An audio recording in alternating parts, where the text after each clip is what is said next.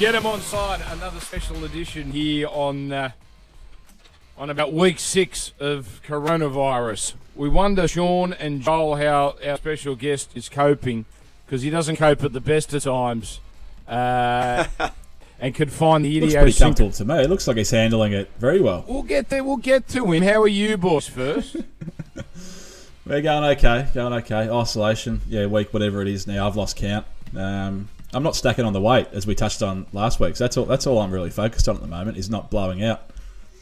I'm doing that part for you, Shawnee boy. Don't worry about that. I had a haircut specifically just to make myself look a bit lighter, and I've been wearing the rashie when I go down to the beach for a swim. There is the odd beach where you can still swim, and let me tell you, the rashie has got nothing to do with UV protection. It's all about the ego protection, fellas. What's a rashie? Oh, rashie's the undergarment you wear for a wetsuit. You know, the little short-sleeved wet garment. When you don't have a six-pack, you put on a rashie, Dan. Oh, yes, I used to do this. School carnivals, I used to swim in a T-shirt. Yeah, that's it. Exactly.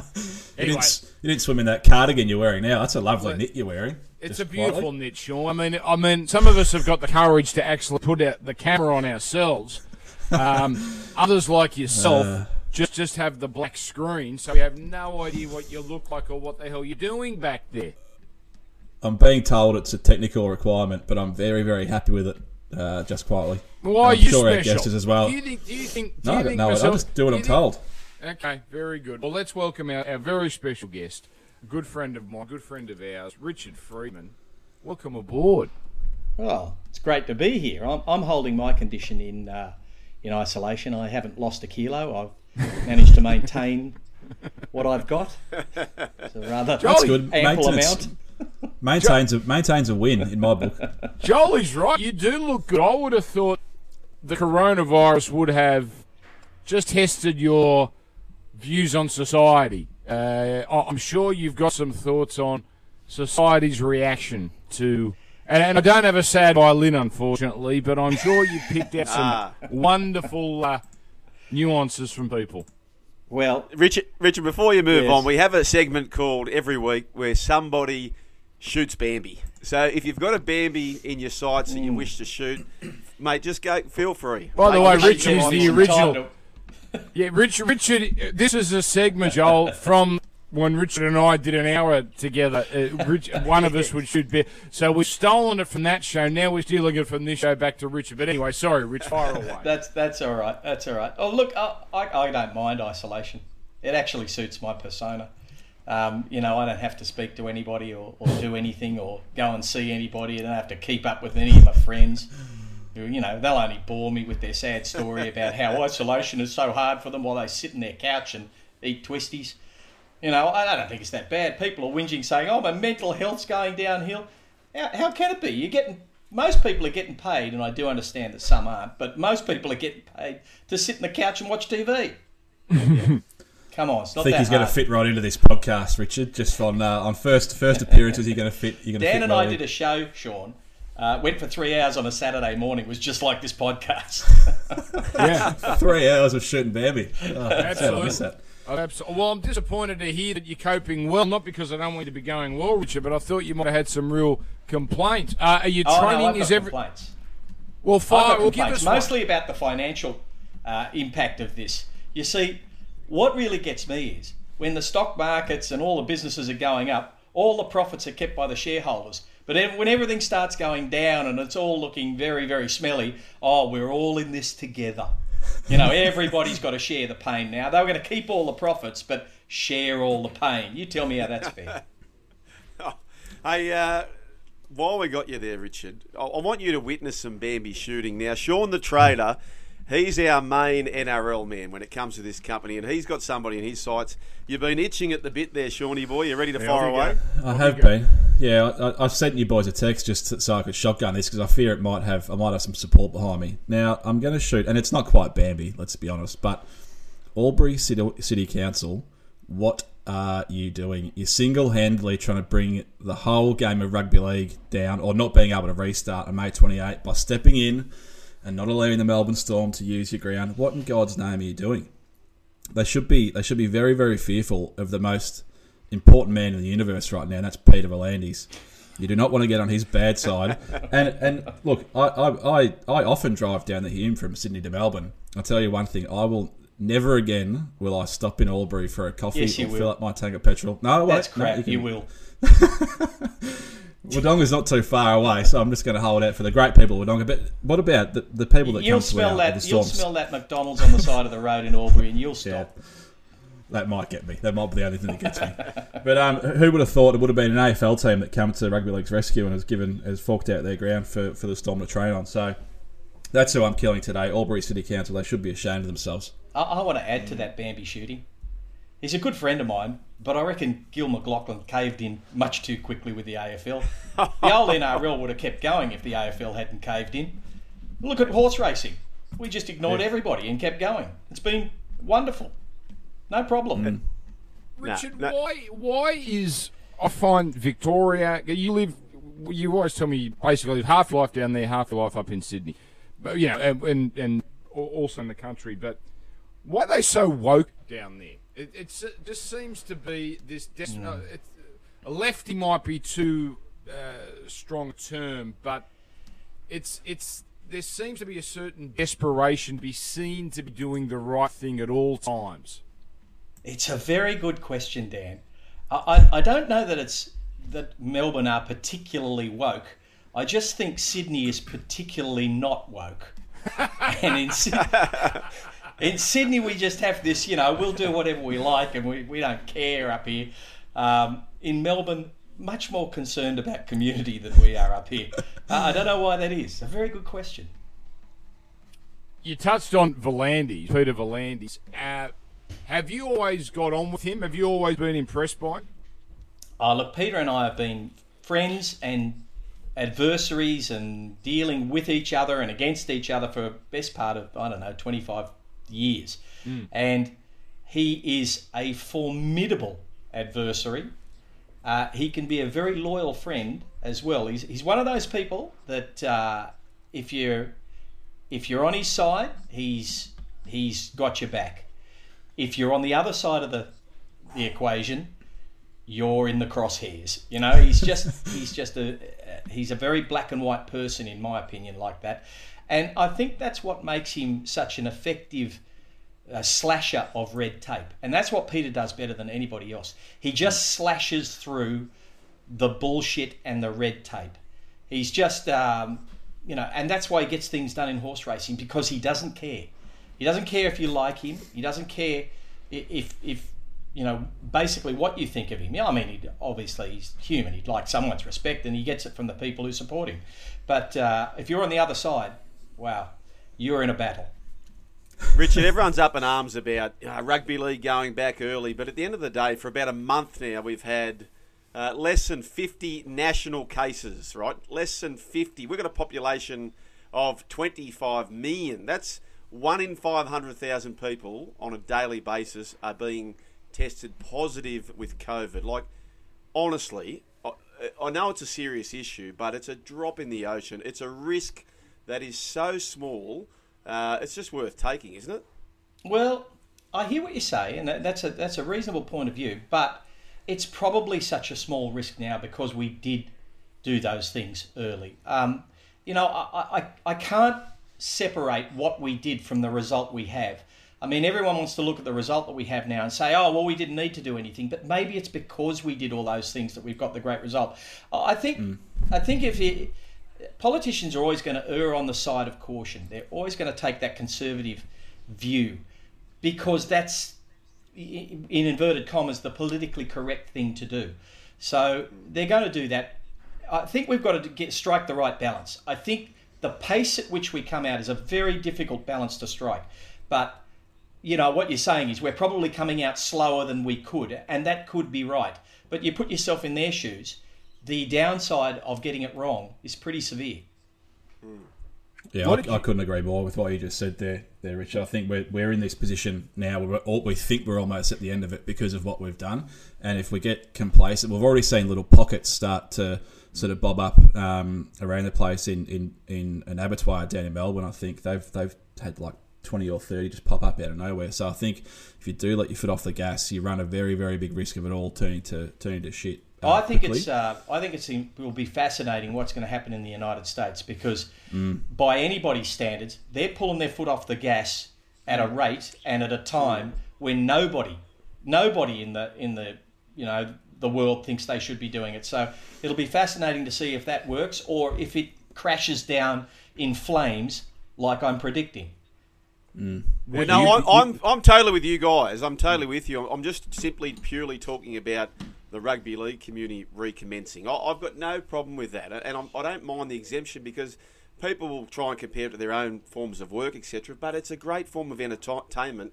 It's a great release for many people out there, as is the horse racing. Like, thank God the racing's been on a Saturday. Like, it's been something very much forward to look forward to. So, I love working from home myself. It suits me down to the ground. So I'm totally with what you're saying there about not letting the world just fall back into general ways of being. But I just think football, march on, let's go. Yeah, I kind of agree with you on that.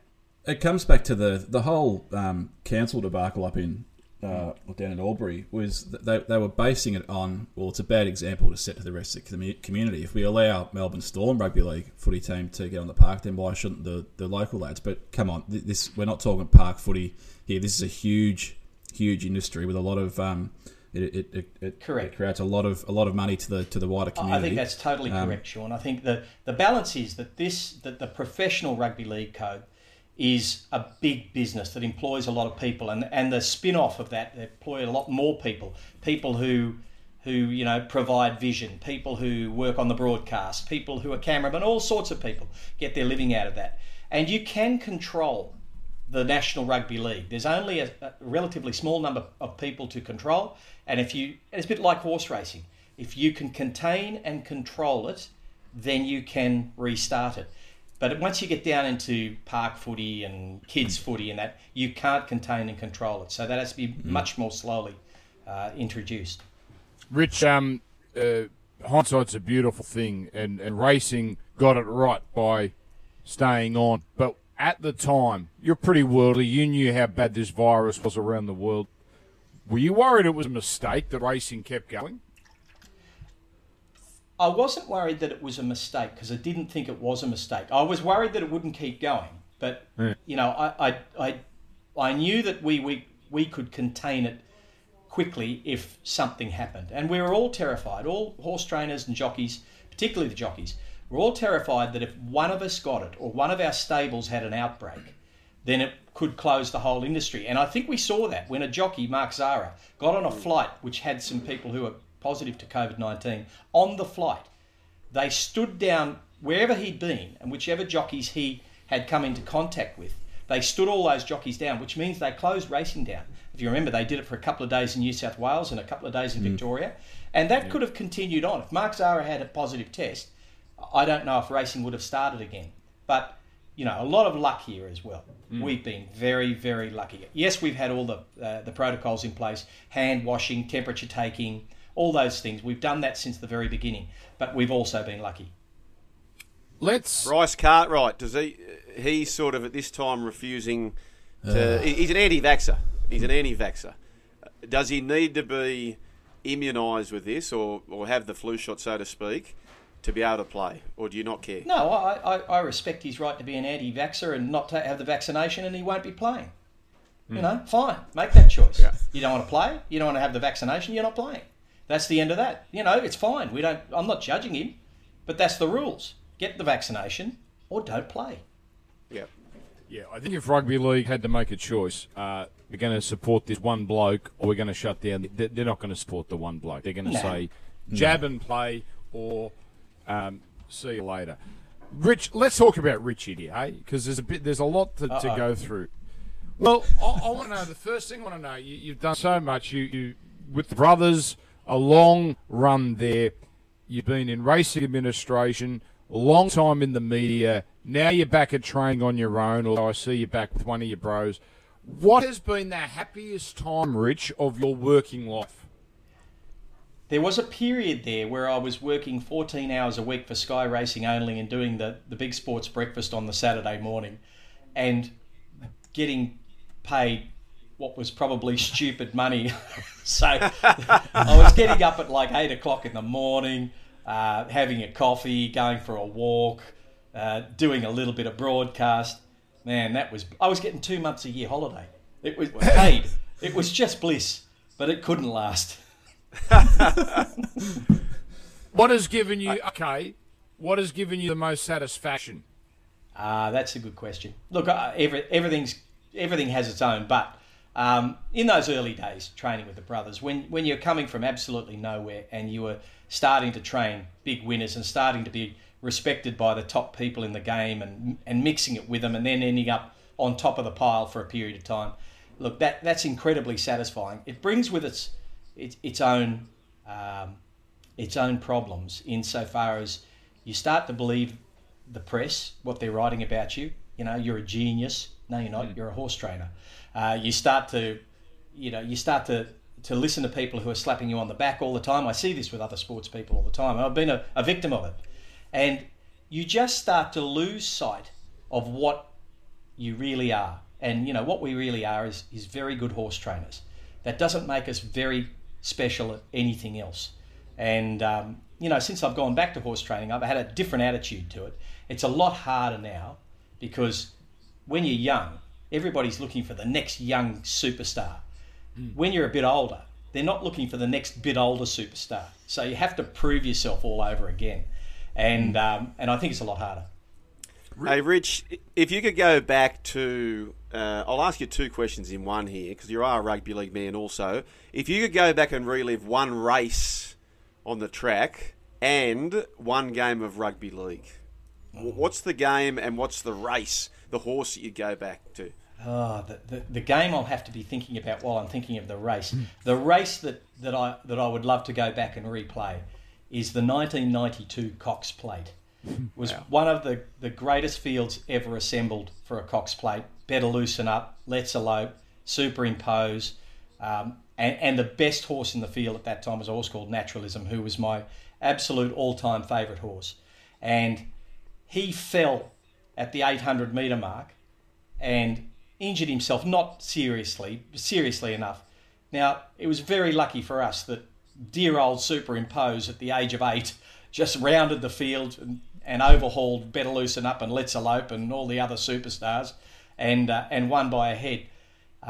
But, you know, if you had a chance again, if Naturalism had stood up at that stage of his life and at that stage of Superimpose's life, and Superimpose was a superstar champion horse, Naturalism would have pulled the baker's dray and beaten him. Wow. That's interesting. Do you remember what the betting was that day, Richard? What's that? Do you remember what the betting was that day? What price did Naturalism go into the race? I think he was favourite. I think he was $2, $3, something like that favourite, and rightly so. He, as far as I was concerned, he was over the line. Superimpose, I think, was out around the $20 mark. But, you know, like the champion that he was, he's never out of it. Tell me this, Rich. You go back to, sorry, Joel. Oh, that's interesting. I don't know if you misinterpreted the question or the way it was asked, that you would go back to a negative race because you've had so much success that the race you'd look back on is one that you didn't have a win in. Well, no, we won it. Oh, you won it. Superimpose won it. Oh, Superimpose was yours. Okay. It was bittersweet, Dan. Yes. You know, we won it with a champion, but he should have been beaten by another champion we Fair gave. enough. Fair enough. Okay, well, let's stay on this subject then, Rich, where this did in fact happen, and Tapes is a loyal listener, and he said he knew you were coming on, Rich, and he said, can you ask him? He said, I know when Doremus, the hand went up by Greg Hall, and you've probably been asked this question a million times, but he said there were two of the brothers ready to charge out with the spoils, but one of the brothers was seeing the replay here and just thought, no, I don't know if we've won this. Yeah. Which of the three were you, Richard? I sat in the jockey's room. And when Greg Hall went up, all the other trainers, because a lot of trainers used to sit in the jockey's room and watch the race. Can't do that now. But we're sitting in there. A lot of the trainers said, you've won another one, good on you, and all that sort of thing. And I said, I'm not sure we have. So I walked out, and as I walked past the scales where the jockeys weigh in, the TV was playing the replay right next to the scales, and I looked at it and thought, don't know if we won this. Anyway, by the time I got out there, I think Anthony and Lee were hooting and hollering. I said, might just temper this a little bit, and then of course the other number went up. It was disaster. But anyway, look, we can't complain. We won 5 of them. That would have been 6. It would have been incredible. But, we're happy with the 5 we have so far. What's the 5? Favourite of the 5? Oh, look, it's hard to go past. Look, Doremus was a tremendous horse, and he won his Melbourne Cup. And Sub-Zero, wow, he's the greatest thoroughbred ever lived. Given what he's done after he's finished racing, he should be. I would make him Australian of the Year, but he's a horse. But hard to go past Mackay B Diva. The 3rd win there was just unprecedented, and Lee, I wasn't exactly there all the time. I was in Sydney at that time, but Lee played that very well. Yeah, we touched on your media career, and you've obviously done a lot of things throughout the journey. Have you always been first and foremost a trainer first, no matter what you've done, or was there a period there where you sort of had one foot in the other camp? Or good question. I've never lost my love for horses. They are the most beautiful, sensitive animals. I mean, they're frustrating, but they're an incredible animal, and what they allow us to ask them to do, and they just do it because we ask them. They're just amazing. So I started off riding show jumpers and riding track work while I was riding show jumpers, and I did love show jumpers, but you can't make a living out of it, or you couldn't at that time in this country. So, racing was the next best thing, and I've always loved being a horseman, and racehorse training was good. Got to a point where a lot of success, possibly a little bit too quickly, and it was starting to, wear us all down. We worked incredibly hard to get where we got to, and you start to think there's more to life than, beautiful animals running around a circle. And, then your mind starts drifting. That's why I took the media job, because I just thought, I don't know how much longer I want to do this, because it's starting not to be fun. And, so I took a time off, went to media. But now that I'm back doing it, I can see why I love doing it, because the horses are just magical. Can you said you're a horseman, that's obvious. Do you have to be a horseman or horsewoman to have success as, say, a trainer?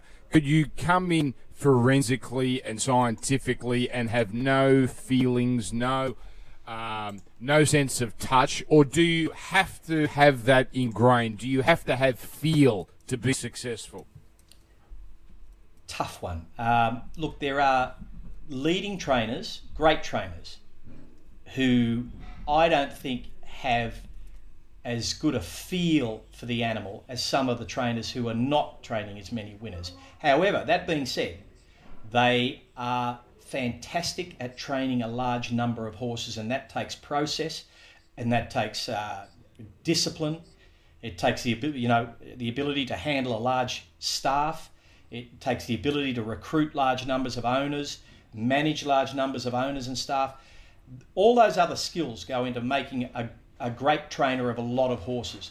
And I think that's a different fish to someone who's a great trainer of a small number of horses, who's intimately involved with their horses, but has less desire to be managing the millions. And two different sorts of trainer. And I think you don't have to have quite as much feel if you want to be a big trainer. If you've got all the other things covered really well, you can probably employ someone who's got that sort of feel, and they'll help you. But I think they all develop a certain level of it. It's just whether they go to the highest level of it. They're all probably at 85%. Even the ones I'm saying haven't got as much feel. They'll be at 85, 90%, and then there'd be the other ones who go to the 100. Where I'm getting that, sorry, let me follow up, is I know how much it'll hurt when Sub-Zero eventually leaves us. I know you love that horse. Do you allow yourself, Sub-Zero accepted, to get closer horses, or do you have to just not attach yourself to them because there is an inevitability about how it's going to end? Dan, that is something I have struggled with more now than I did when I was young.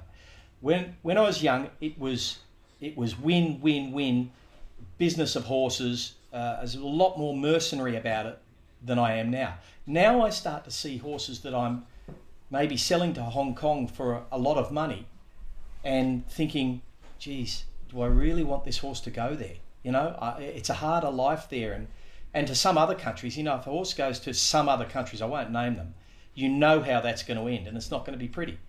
And I don't even want them to go, and it'll cost me money. It is costing me money, but I'm getting old and sentimental. That's the problem. But I don't resolve from that, because I think it's a different game now than it was 20 years ago, and we have to have a greater respect for the animal. And I think if we don't become a more caring, softer sport, we will suffer for that. So I think it's a good thing. But it does make it more difficult. Richard, with your stable at the moment, and not everyone's training horses to win a Melbourne Cup. What's the race, the eye on the prize, so to speak? If you could be winning a race with your stable currently now, what race would that be? Race 6 at Kembla, which is in about 35 minutes, I think. Okay. that would be my immediate target. No, look, just lovely to get back and play at the top level again. We haven't got the horses at that level at the moment. We've had to start from scratch again, and it takes quite a while. And it is, I believe, harder now than it was 20 years ago to get to that level because of the domination of a small number of very large stables. Very hard to crack that little cabal at the top. You have to have a bit of luck, you have to work hard, you have to have a bit of nous, but it'll take time. We just got to be a bit patient about it. So any Group 1, the first Group 1 we win, which we will do, we'll win a Group 1, touch wood, sometime in the next year or so, and that'll be a great milestone, and then we'll pick a harder one. Do you think you'll get a bigger thrill out of that first one back? It's not so much a comeback of sorts, but do you think you'll get more of a thrill out of that first one maybe than you have in the past? I think, look, the first winner I trained coming back as a trainer this time, I got a huge thrill out of.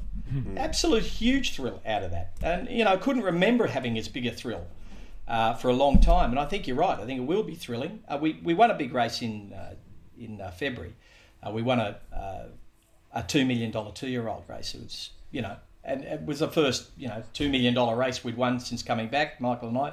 Got a huge thrill out of that. Absolutely huge. We won lots of $2 million races in the past, bigger races than that. But it was a big thrill. But do you think, Richard, trainers specify in certain distance? Like, are you a better trainer over a certain distance and those sorts of things? I do like training stayers. Yeah, Jolie, they're challenging.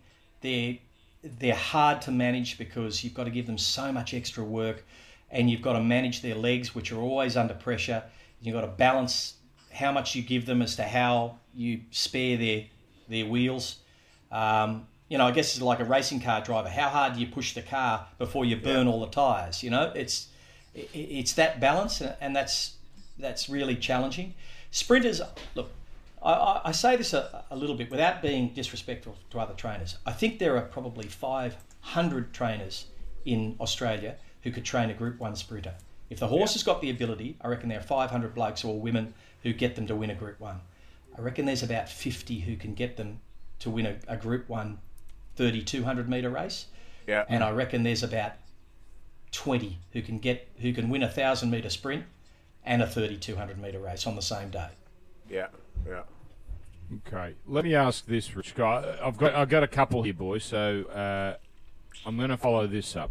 At the height of FBI and the success, you treated like rock stars. You carried on like rock stars, to be honest. And you should have. Yes. You enjoyed the fruits of your success. But now looking back, what is the most indulgent thing you reckon you did? You look back now and go, what the hell are we doing? Well, I cannot confirm this, but there was a time, I think one of the Melbourne Cups got destroyed in a drunken celebration, shall we call it. It was more like a was like a riot. Right? Mad Monday. Yeah, it was like Mad Monday, and I think the hallowed, three-handled cup may or may not have been severely damaged and had to be repaired at some very large expense, And when you do that, that's just completely disrespectful, disgraceful behaviour from the brothers. but it was incredible fun. Nice little throw of the brothers under the bus there. That was very nice. How did it break? It's one thing to break it. You got to tell us how it became mangled. I don't know. Someone said it was dragged behind the car. I don't think that's right. I don't like George Costanza driving the World Series trophy. Okay. No, it wasn't dragged behind a car, I promise that. Okay. Now, punters are a funny breed. They love you when you're winning, but you know how much they hate you when you lose. But have you been rewarded by a punter after they had a big win on one of your horses? I'm going to say no to that one.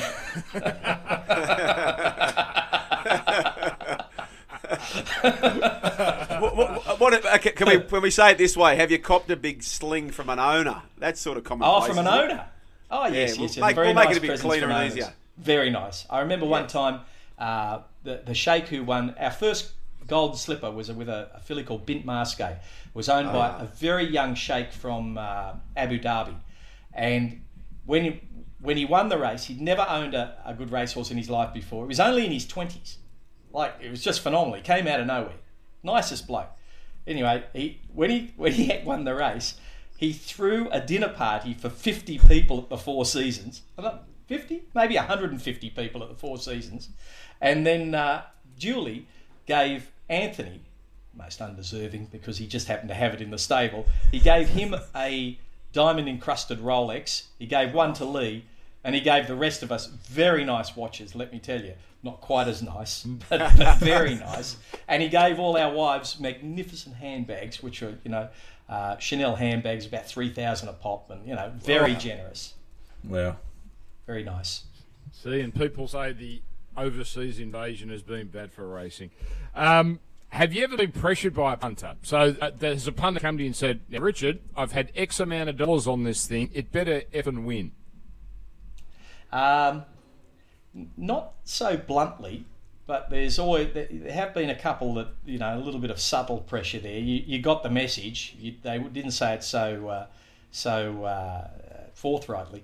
But, when you're the leading trainers in Melbourne during the late 80s and early 90s, there was always that element, especially around Flemington and Ascot Vale and Kensington, as you can imagine. They shot a whole series about those people from around there in Carlton.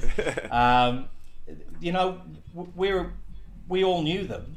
I mean, they were always at the track, and you had to have a very careful management of that relationship.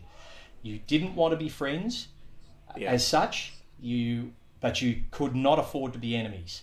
So you had to sort of be friendly, but not too close. If they said, come to my cousin's wedding, you knew you couldn't go because you didn't want to be photographed from the building across the road by the police. So it had to be very carefully managed that. And when you're the leading trainer, you're obviously the prime target. Why did you go back to training? Boys, go on. Let me ask this, and then I'll let you fire away. I was just going to ask one question, which is completely off topic, but it was just to plug a hole here. Debate at the moment, gentlemen. You're a Manly man, aren't you, Rich? Yes. Yes. Joey Johns or Jonathan Thurston, greatest ever halfback? I've been watching this debate, and I've heard people say that Joey was in an era where the teams were all more even, and New South Wales and Queensland were more even, therefore he could be the difference between the two. Gee, it's like saying, who's the better racehorse? Superimpose or naturalism. It's just fantastic. But if forced to pick one, I'll go with Joey. So where I land with this, boys, is that I think at their absolute supreme, Joey Johns is numero uno. However, I believe JT far more consistent. 4 Dally M's, he was so much more consistent. But I think at their very, very best, I'm going with Johns. How do you boys see it? Me too. I'm probably a bit more biased. I'm a bit more biased towards the recency of JT. I think, being a little bit younger, I've obviously seen a lot more of Thurston than I have of Joey. But I just remember it was more so when JT wasn't playing for the Cowboys towards the end there, how you could just see the difference that he made to that team.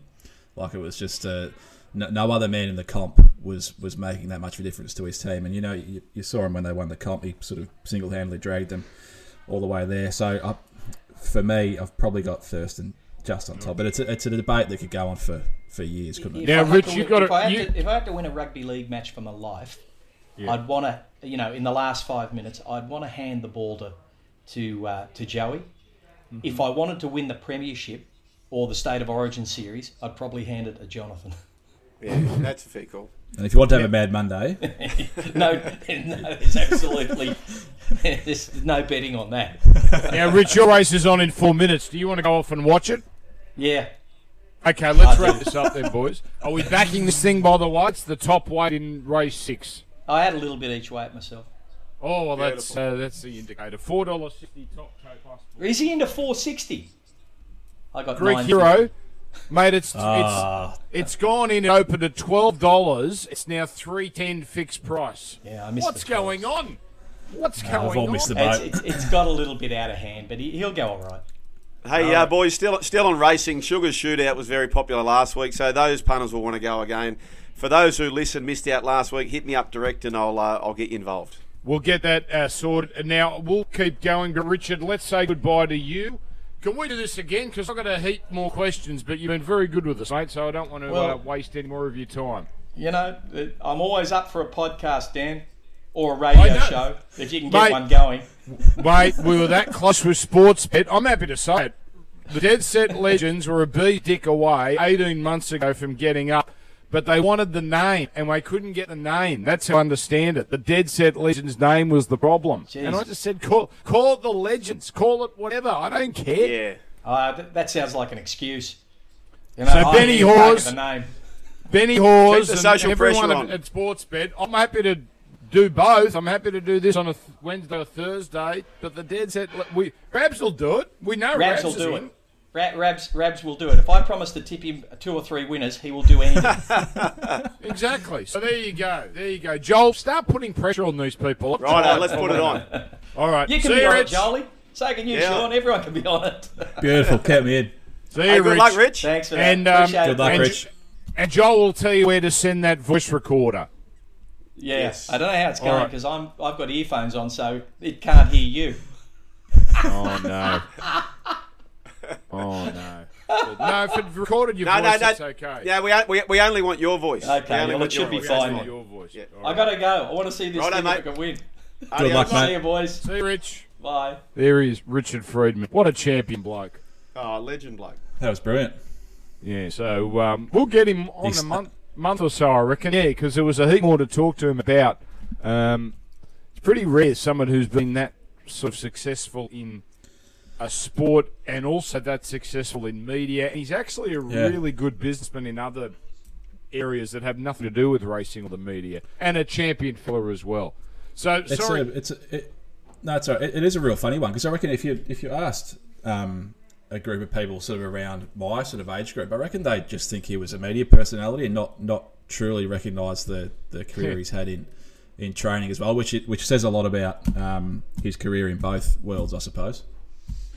Well, I think also Lee took a lot of the credit, or a lot of the credit was bestowed on Lee because he was the front man for FBI when there were 4 of them, really, sharing it almost equally. But they had Lee as the front man, so it was Lee Friedman, and the Friedmanettes, if you like, but it wasn't necessarily the case. So now, Joel, I've got to apologise. I didn't take part in this Sugar Shootout. I did my form for Sydney on Saturday, and I didn't realise we were doing something with Adelaide. Yes. So we did it there, and Tommy W, he got up in the last race and won it. So well done to Tommy W there, and Saints for Life came second, Jarve with a slashing third. We also had a bit of a ranking throughout the day, and whoever was in front come the Oaks. They got a horse, and Jarve won that as well. So hang on. So hang on. Jarve's doing the scoring here, and he's on the podium in both comps. Right? Okay, I see what's going on. Yeah. This is good. You can't beat a good scorer. As I'm trying to back Friedman's horse here. What was the horse again, boys? Greek Hero. Race 6, number 1. Speaking of owners rigging competitions, I remember at Franklin's, right, we had a tipping comp It's gone into $4, by the way, Greek Hero on Top Tut. We had a tipping comp run by a woman named Lorraine, and it wasn't that much. It was $150 for first. What organisation was this? Franklin Supermarket. All right. So we've got Lorraine working at Franklin Supermarket, running the tipping comp. Ran the What could tipping possibly go wrong? We're in the tipping comp. Well, The worker. Well, wait till we get to the end here. Let's say it was $150 for first, $80 for second, and $60 for third. Right, that's pretty standard. Anyway, I offered his second. Great. I then get an envelope with $40 in it. I said, "What's going on?" She said, "Oh, you split. You tied for second." I said, "Yeah, but it's got to be more than $40." She goes, "No." I said, "Well, how much did third get?" $60. I said, "How can I finish second?" No. Anyway, I said, "By the way, who came third?" She goes, "Oh, my husband, Dennis." Dennis and Lorraine, both crooks. What a crook. Unbelievable. But anyway, very nice Bambi you shot there, Sean, to get things going. Well, I mean, they're not truly a Bambi in the sense of some of the ones that you've brought down over the journey. But honestly, what were they doing?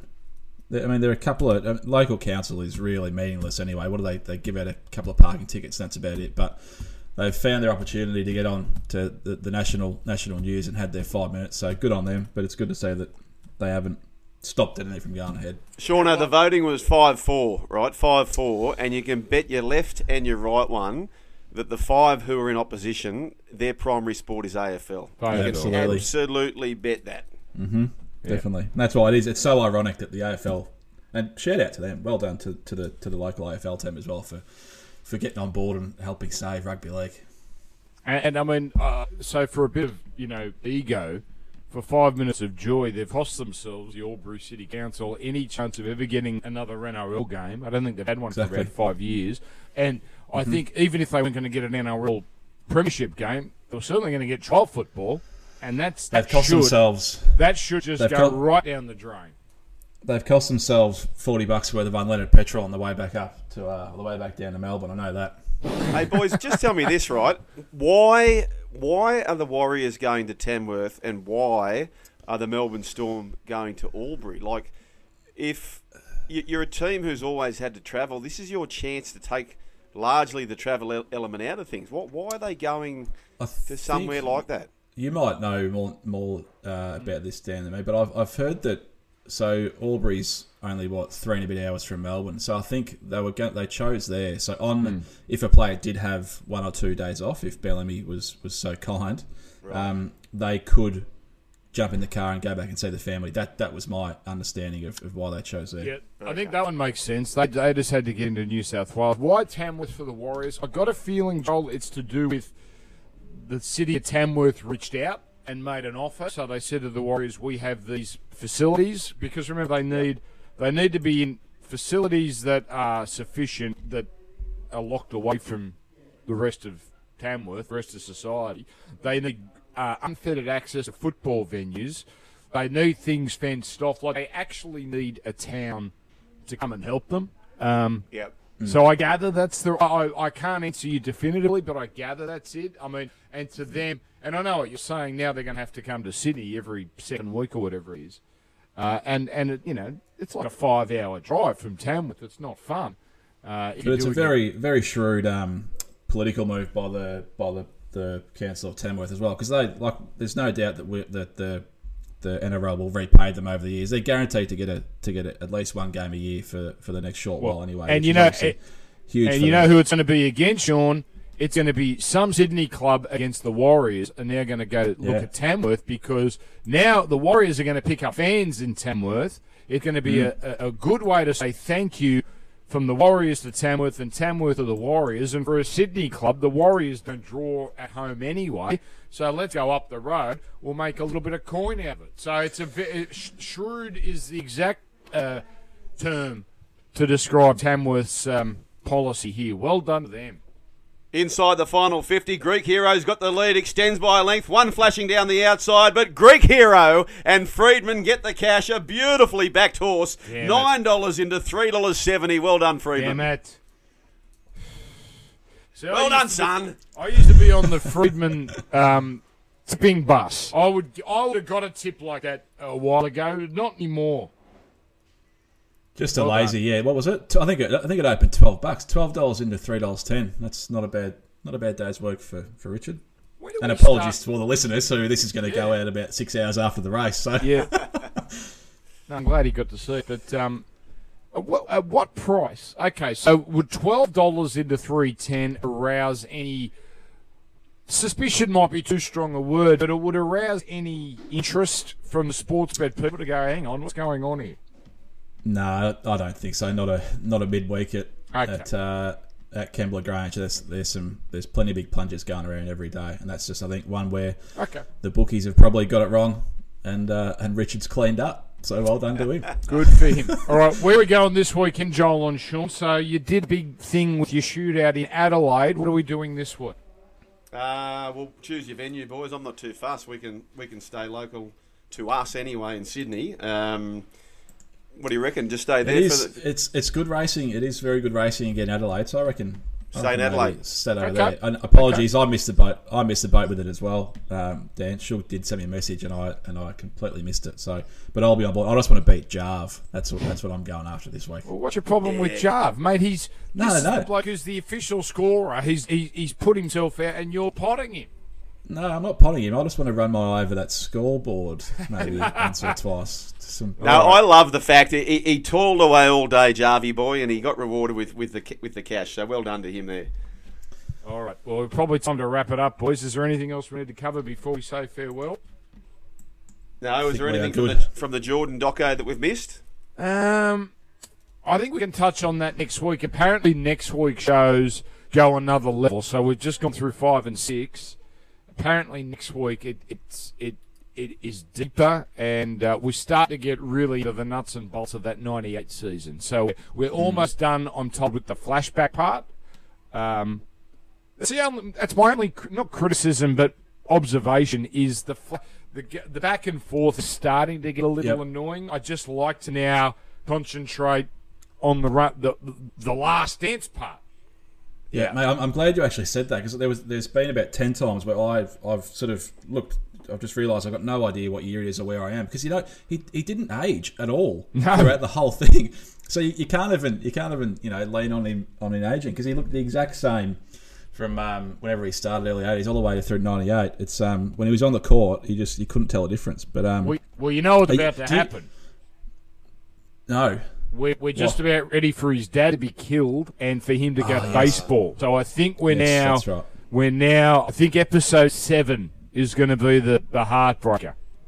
Are you a current NBA follower, Dan? Because you do like your other US sports. I only follow it because I watch a lot of the American shows that talk about it. I wouldn't say it's a passion of mine, but I know enough about it to have a conversation.